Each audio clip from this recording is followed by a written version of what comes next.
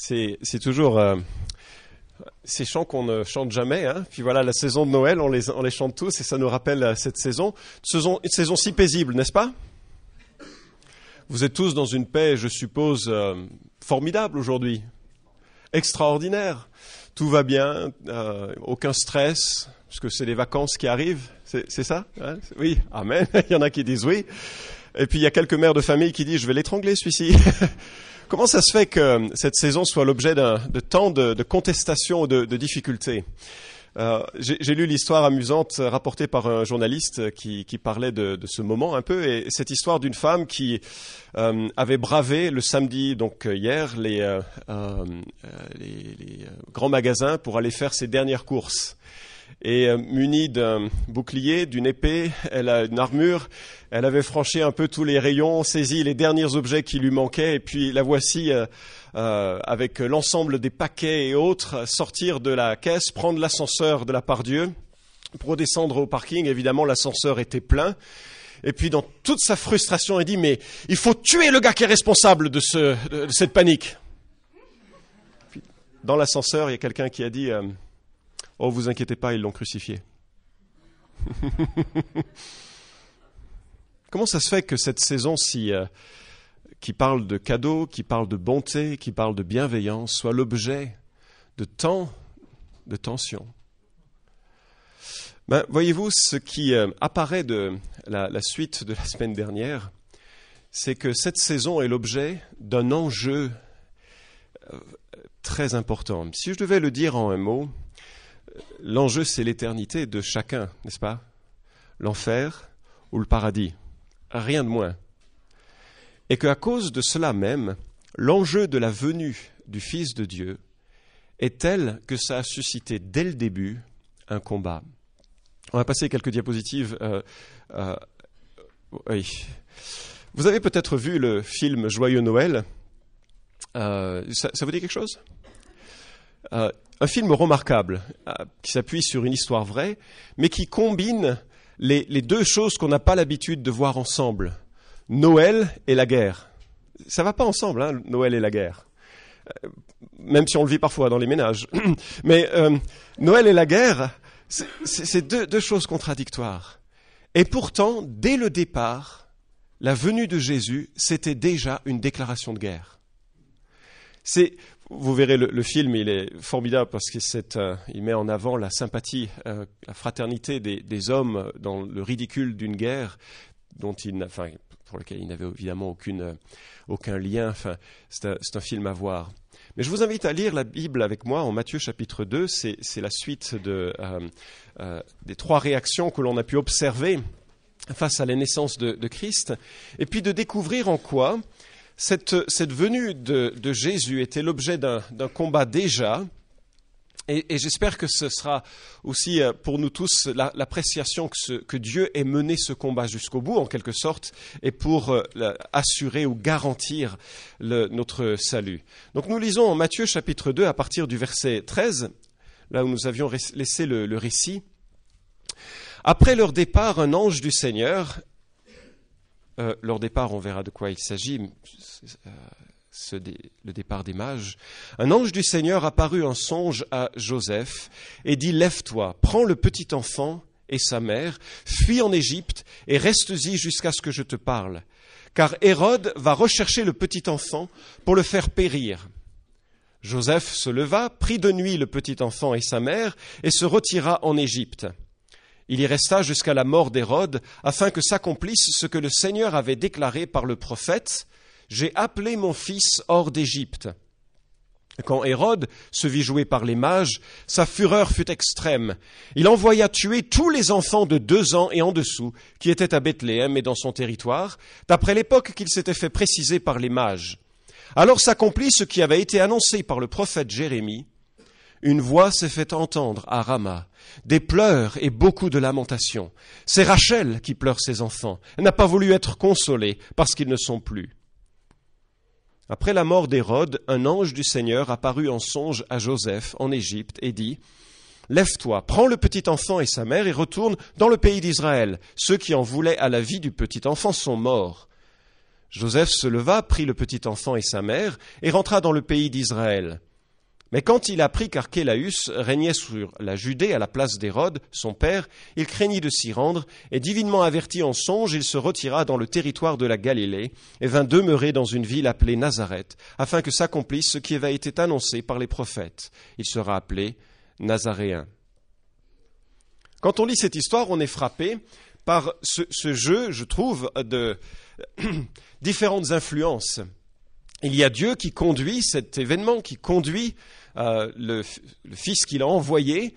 Il y a Joseph et Marie qui interagissent, il y a Hérode, et Dieu poursuit son objectif malgré un ensemble d'oppositions qui se mettent à l'encontre de cet objectif.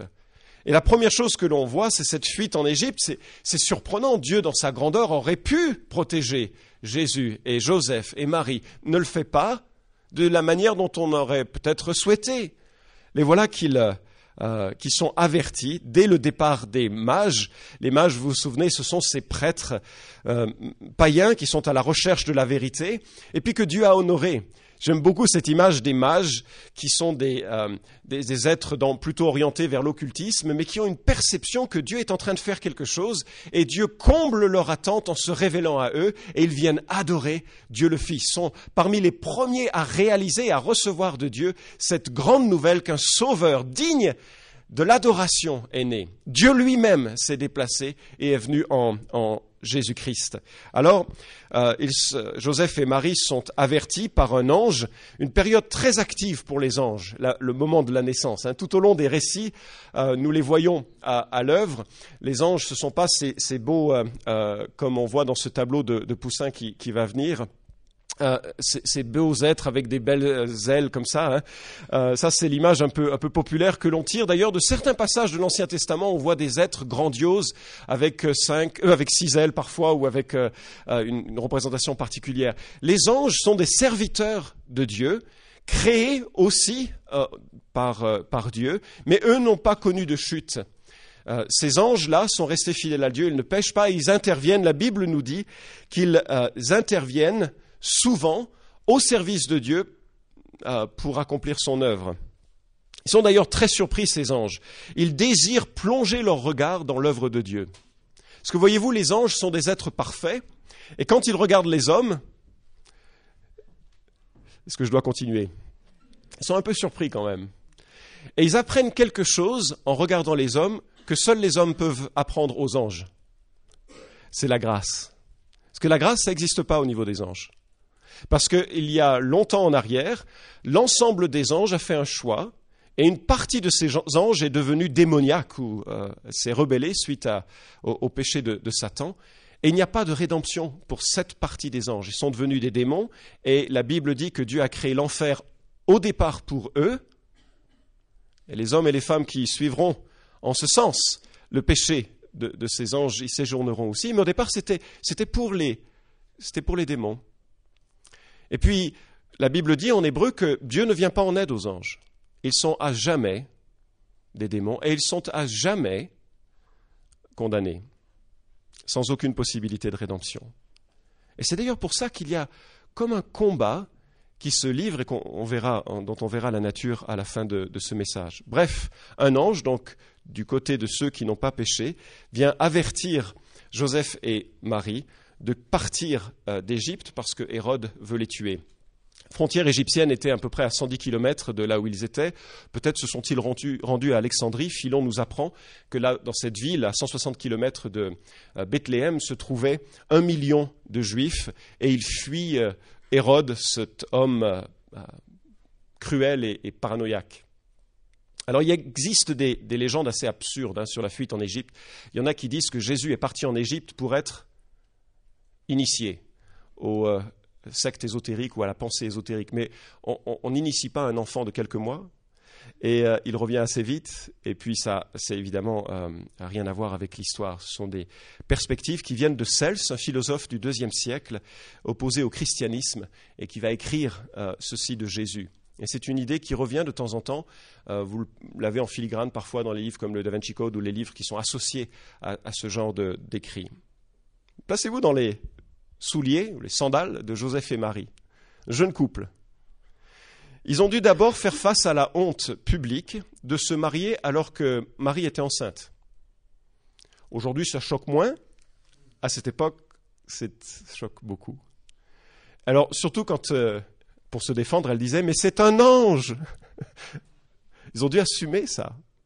Ils ont dû assumer que cette situation. Ensuite, ils doivent faire 100 kilomètres pour un recensement, pour se faire inscrire dans une ville, simplement pour que César ait son compte d'impôt. Et puis c'est le moment d'accoucher. Et puis vous savez dans quelles conditions elle accouche. Et puis ils vont dans le temple le 8e jour à Jérusalem, Bethléem et Jérusalem étant tout près. Et puis ils viennent circoncire l'enfant et ils entendent de Siméon et d'Anne des choses surprenantes.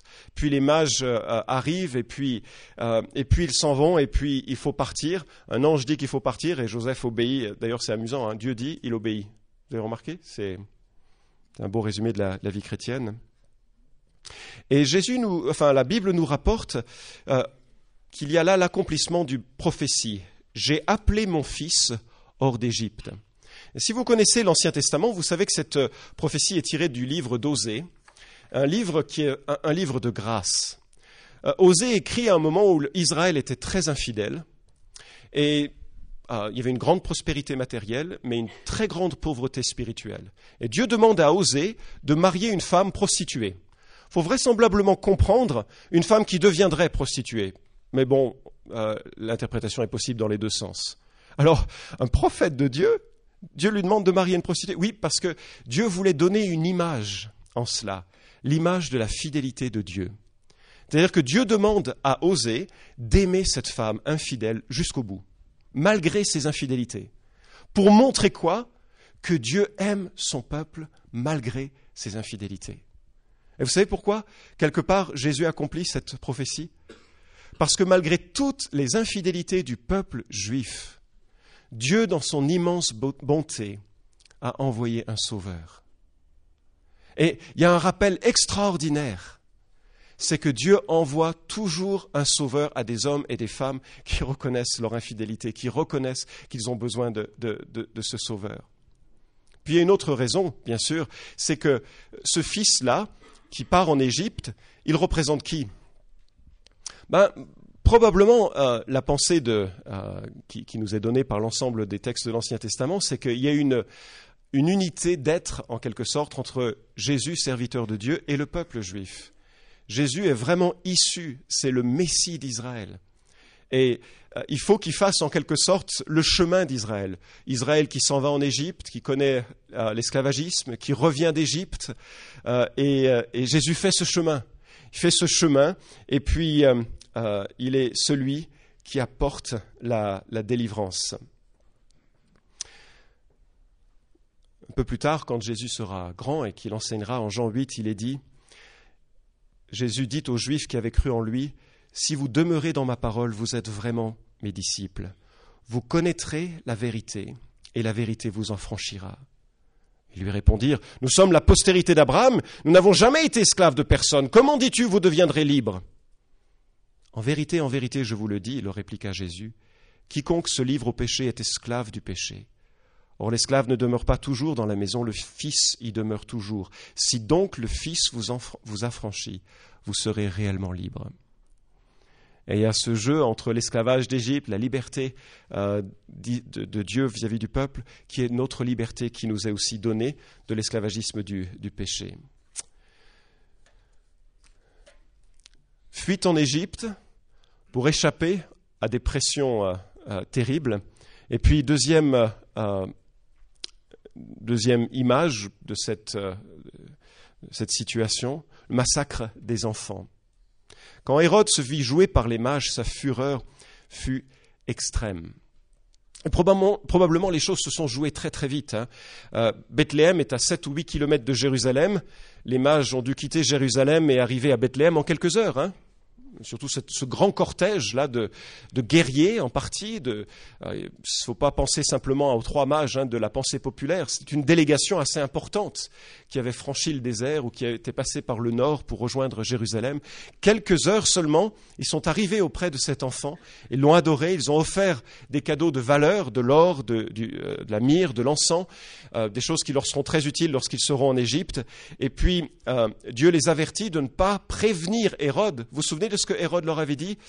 Quand vous aurez trouvé l'enfant, venez me dire où il est, que j'aille l'adorer. Évidemment, son intention n'était pas là, ne souhaitait pas l'adorer.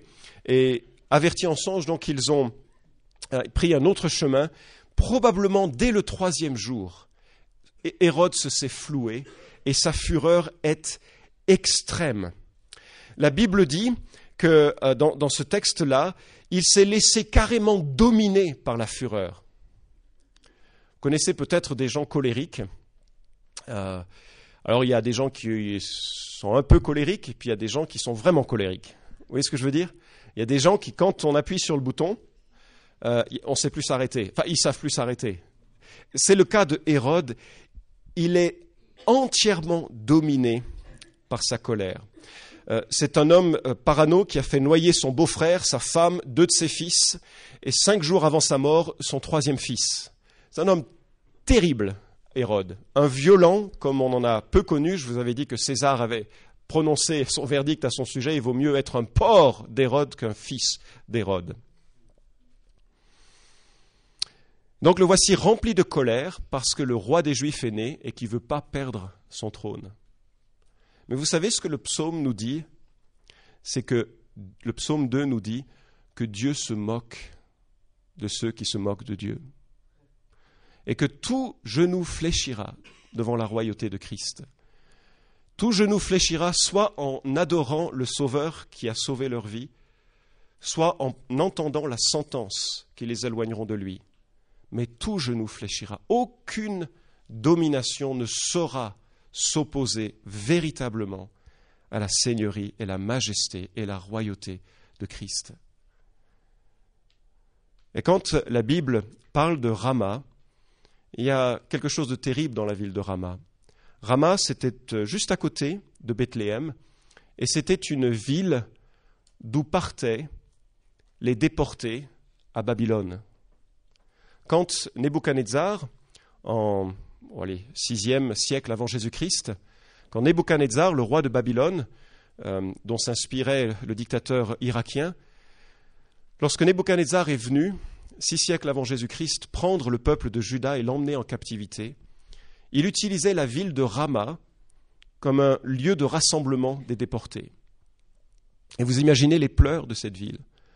Les gens qui se disent au revoir parce que certains devaient rester, d'autres devaient partir, et que le choix ne leur appartenait pas, c'était donné par les soldats babyloniens. Les cris, les déchirements. Rama est vraiment ce lieu qui symbolise toute la violence de ceux qui s'opposent au peuple de Dieu et qui s'opposent à tout ce qui est bienséant et juste et droit. Alors, Hérode va massacrer les enfants pour essayer de toucher l'enfant roi qui est né et empêcher que s'accomplisse le projet de Dieu. Regardez le verset 17, il dit « Afin que s'accomplisse ce qui avait été prononcé par le prophète Jérémie, une voix s'est fait entendre à Rama. » Vous savez où ça se trouve, ce passage ? Ça se trouve en Jérémie chapitre 31, qui est le passage de l'Ancien Testament qui mentionne le terme « Nouvelle Alliance ». C'est le seul passage dans l'Ancien Testament. Il est dit en Jérémie 31, « Voici les jours viennent, dit l'Éternel, où je ferai avec la maison d'Israël et la maison de Juda une alliance nouvelle. Non comme l'alliance que je traitais avec leur père, le jour où je les ai saisis par la main pour les faire sortir du pays d'Égypte, alliance qu'ils ont violée, quoique je sois leur maître, dit l'Éternel, mais voici l'alliance que je ferai avec la maison d'Israël. Après ces jours-là, dit l'Éternel, je mettrai ma loi au-dedans d'eux, je l'écrirai dans leur cœur. Et je serai leur Dieu, et ils seront mon peuple. Celui-ci n'enseignera plus son prochain, ni celui-là son frère, en disant « Connaissez l'Éternel », car tous me connaîtront, depuis le plus petit jusqu'au plus grand, dit l'Éternel. car je pardonnerai leur iniquité et je ne me souviendrai plus de leurs péchés. Et voyez-vous, quand Hérode cherche à détruire les enfants et à détruire Jésus, ce qu'il ne réalise pas, c'est qu'il accomplit une prophétie terrible, que des gens vont pleurer à Rama, pas simplement pleurer de la déportation de Babylone, mais pleurer des enfants qu'ils vont perdre, les enfants de Bethléem, avec la venue du Messie, mais que si ça va passer par de telles tragédies, la bonne nouvelle, c'est que le début de la nouvelle alliance a commencé. Et nous qui sommes en dehors des promesses du judaïsme, nous sommes greffés à ces promesses. Dieu a commencé son œuvre de salut et nous sommes greffés. Malgré le combat qui a lieu, Dieu continue son œuvre et accomplit son projet. Et enfin, dernier point, par rapport au texte et l'histoire qui nous est annoncée. Quelque temps plus tard, Hérode meurt. D'ailleurs, Flavius Joseph nous rapporte comment il est mort, pour vous mettre en appétit. Après ceci, le désordre s'empara de tout son corps et de nombreuses douleurs le saisirent de partout, l'affligeant de divers symptômes. Tout d'abord une petite fièvre et une démangeaison intolérable sur tout son corps, des douleurs continues au côlon, un gonflement hydropique à ses pieds et une inflammation de l'abdomen, une putréfaction de ses organes intimes qui grouillaient de verre. Vous vous sentiez mal d'avoir la grippe ?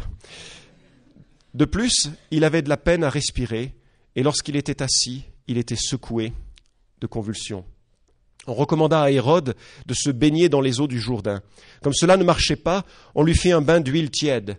Il perdit connaissance pour ne réapparaître qu'aux cris de ses serviteurs.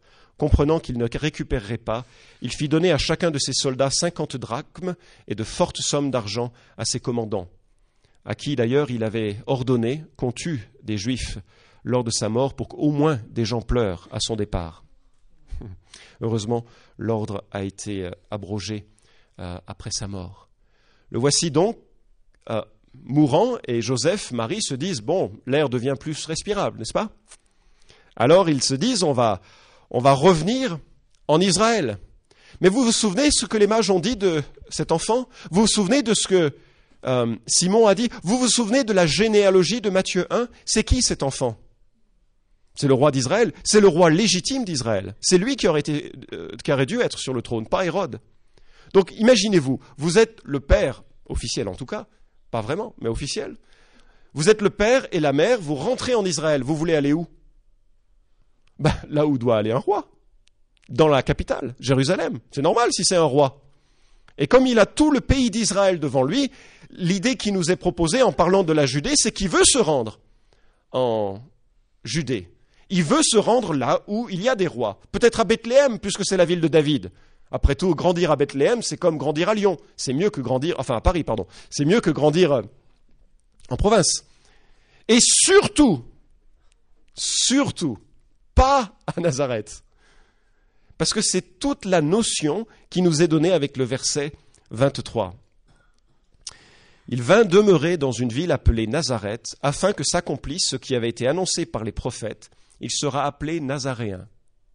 Alors il faut comprendre que ça n'a rien à voir avec le terme les Nazarites, ceux qui se faisaient pousser les cheveux dans l'Ancien Testament en signe de consécration totale à Dieu. Il n'y a aucune prophétie de l'Ancien Testament qui dise que Jésus devait être de Nazareth. Par contre, Matthieu ne dit pas qu'il y a une prophétie, il dit ce qui avait été énoncé par les prophètes, un pluriel, de façon générale. Et c'est quoi ce pluriel ? Ce pluriel, il indique que Jésus, il allait être un moins que rien socialement. Le fait qu'il soit allé à Nazareth, c'est une voie de garage. C'est ça la notion qui est notée. C'est une voie sans issue.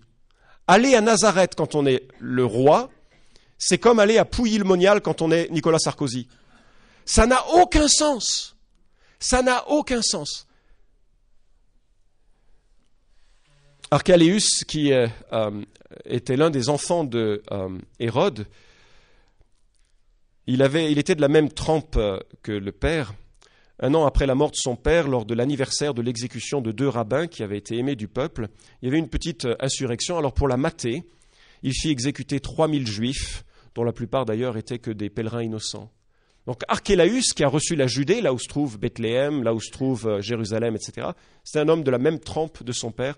Et voilà que, Joseph et Marie doivent se résigner à revenir d'où ils viennent, dans une petite ville poussiéreuse de Galilée. Et la Galilée, ça ressemble à quoi ? À l'Auvergne, bien sûr. Chaque année, c'est la même chose. Si vous êtes d'Auvergne, je m'en excuse, j'aime beaucoup l'Auvergne. Mais franchement, politiquement parlant, c'est pas... Quoi qu'il y a des présidents qui sont venus de l'Auvergne, mais politiquement parlant, c'est pas de là qu'il faut venir quand on a des grandes ambitions. Nazareth, c'est ça. C'est ça. Ésaïe 49:7, « Ainsi parle l'Éternel, le Rédempteur, le Saint d'Israël, à celui qu'on méprise, qui est en horreur au peuple, à l'esclave des puissants. Des rois le verront, et ils se lèveront, des princes, et ils se prosterneront, à cause de l'Éternel qui est fidèle, du Saint d'Israël qui t'a choisi. » Et Ésaïe 53 dit ceci, « Nous étions tous errants comme des brebis, chacun suivait sa propre voie.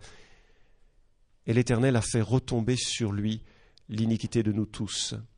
Il a été maltraité, opprimé, il n'a point ouvert la bouche, semblable à un agneau qu'on mène à la boucherie, à une brebis muette devant ceux qui la tondent, et il n'a point ouvert la bouche. » Il n'avait rien pour attirer notre regard. Alors, quand on lit cette histoire, la première remarque, c'est comment ça se fait qu'il y ait tant d'opposition, tant de difficultés avec la naissance d'un sauveur. Je vous suggère que la Bible en fait la synthèse ici en Apocalypse, pas un passage que l'on a peut-être l'habitude de lire dans cette période, mais en Apocalypse chapitre 12, voilà ce que nous lisons. Un grand signe apparut dans le ciel, une femme revêtue du soleil, la lune sous les pieds et une couronne de 12 étoiles sur la tête. On s'arrête là un instant. Ça vous dit quelque chose dans la Bible ? Une femme, revêtue du soleil, la lune et 12 étoiles. Ça rappelle Joseph, n'est-ce pas ? Ce petit impertinent, qui était le dernier-né d'une famille nombreuse, avait eu l'image d'un soleil, de la lune, et de 11 étoiles qui se prosternaient devant lui. Et lorsqu'il rapporte cette histoire à son père et à ses frères, ils disent « Non, mais ça va pas, non ? Tu crois que toi, tu vas recevoir l'hommage de nous, qui sommes les aînés, que ton père et ta mère vont se prosterner devant lui, devant toi ?»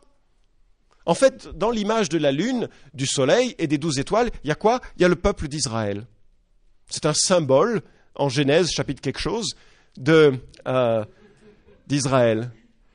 Une femme revêtue du soleil, la lune sous les pieds, une couronne de 12 étoiles sur la tête, elle était enceinte et elle criait dans le travail et les douleurs de l'enfantement.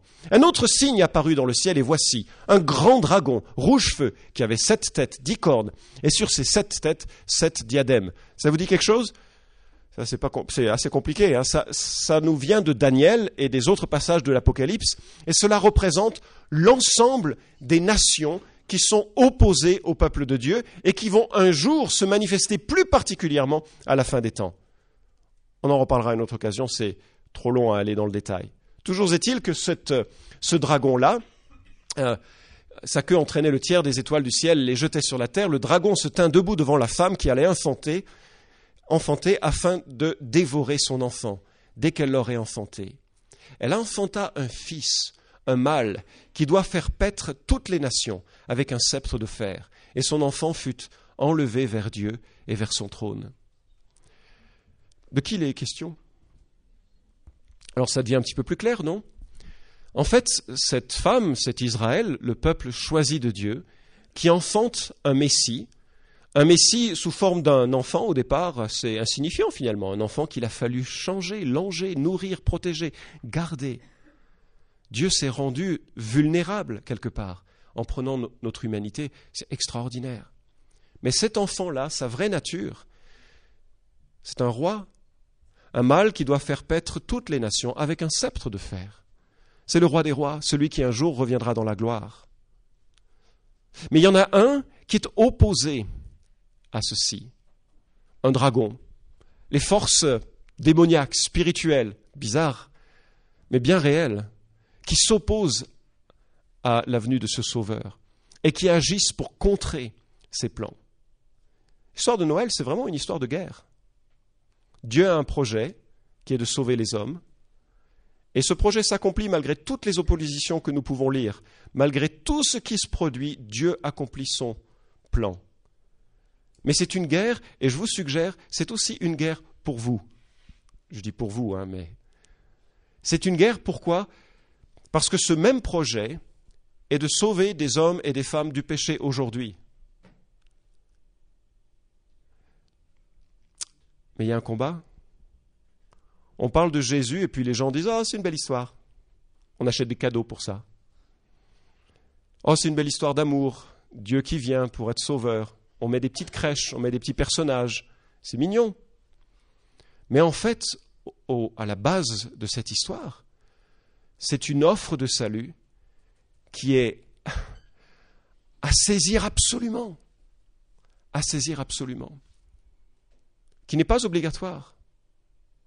Je pense à cette parabole de Jésus, la parabole du semeur, où la Bible présente la parole de Dieu comme une semence, et puis certaines des graines tombent sur des sentiers, ou sur des pierres, et les oiseaux viennent les picorer. Et Jésus nous donne l'explication, c'est Satan qui vient prendre la graine. C'est-à-dire que on parle de l'évangile, les gens entendent en disant oui, c'est une belle histoire, mais ce n'est pas une histoire qui perce leur cœur. C'est une histoire superficielle, ça reste au sommet du crâne. C'est une belle histoire, mais ce n'est pas l'histoire d'un sauveur pour moi. Ce n'est pas une histoire qui m'entraîne à adorer cet enfant, Jésus, qui est aussi le Dieu créateur, comme l'avaient fait les mages. C'est juste une histoire belle, mais lointaine. Celui qui est responsable de cette folie, pour reprendre la petite image de celle qui faisait des courses, oui, ils l'ont crucifié, et je termine avec cette illustration de l'Évangile. La Bible, elle présente les hommes comme séparés de Dieu par un fossé gigantesque causé par nos péchés. Nous n'avons pas accès à Dieu par nous-mêmes. Nos péchés nous séparent de Dieu. Nous sommes éloignés de Dieu. Et puis, on essaye souvent de faire plein de choses pour essayer de combler ce fossé, que ce soit les bonnes œuvres, que ce soit être des gens religieux, ou même certaines personnes pensent qu'avec la souffrance, ils vont payer Dieu. Ou simplement en essayant de faire le moins de péchés possible, comme si c'était possible, que Dieu serait impressionné. Mais la sainteté de Dieu est parfaite, ne permet à personne d'accéder en sa personne, en sa présence, sans une perfection morale qu'aucun homme n'a. Et c'est bien pour ça que Jésus vient sur terre, c'est bien pour ça qu'il vient sur terre, justement pour être ce pont en sa personne, en sa mort, qui permet aux hommes de parvenir à la présence de Dieu. Lorsque Christ est crucifié quelque temps plus tard, et c'est encore la fin de l'histoire, juste avant sa résurrection, les hommes ont cru avoir la victoire sur Christ. La violence, la guerre semblait avoir été gagnée par les opposants de Jésus, puisqu'il meurt sur la croix. Mais en mourant sur la croix, il accomplit le plus grand cadeau que l'homme puisse recevoir. Il accomplit la possibilité du pardon. Dieu le Fils est crucifié à la place de nous. C'est nous qui aurions dû être sur cette croix. Jésus prend notre place, pour peu que nous l'acceptions. Il y a une décision à prendre. Le cadeau de Noël est à saisir, il est à ouvrir. Pas à ouvrir de façon intellectuelle. Oui, c'est bien, c'est joli, c'est un sauveur, pour moi peut-être. Mais il est à saisir par la repentance, il est à saisir par la foi. Il est à saisir parce que l'enjeu est un enjeu éternel. Vous voyez, l'histoire de Noël, ce n'est pas simplement une belle histoire paisible, même si j'espère vraiment de tout cœur que nous la vivrons de façon paisible les prochains jours en famille. Mais c'est une histoire violente d'un arrachement du pouvoir des ténèbres pour être plongé dans le royaume du Fils bien-aimé, en qui nous avons la rédemption, le pardon de nos péchés. Colossiens chapitre 1, verset 13. Alors on peut terminer, s'incliner dans la prière et réaliser que tout ce qui s'est passé ici, Dieu l'a, malgré l'opposition des hommes, malgré la violence des hommes, Dieu a accompli son projet et son plan, comme il le fera de nous, mais qu'il y a quelque chose à saisir personnellement, et je veux Je veux prier que ce soit le cas pour chacun ici. On prie.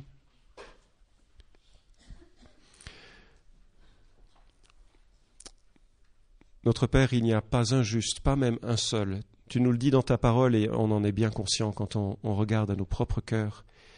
Et nous te remercions de tout notre être, d'avoir voulu par amour traverser le ciel et d'avoir permis, Seigneur, que nous ayons un accès auprès de toi par Jésus-Christ. Et je prie que ce cadeau ne reste pas comme un cadeau non ouvert sur une armoire prenant la poussière, mais que, Seigneur, nous puissions nous saisir de cette promesse de pardon, saisir de cette vie offerte, et que cela transforme nos cœurs, ou que tu suscites en nous en cette saison toute la reconnaissance. Tu es digne de recevoir de nous, Seigneur, notre reconnaissance et notre adoration. Merci encore, au nom de Jésus. Amen.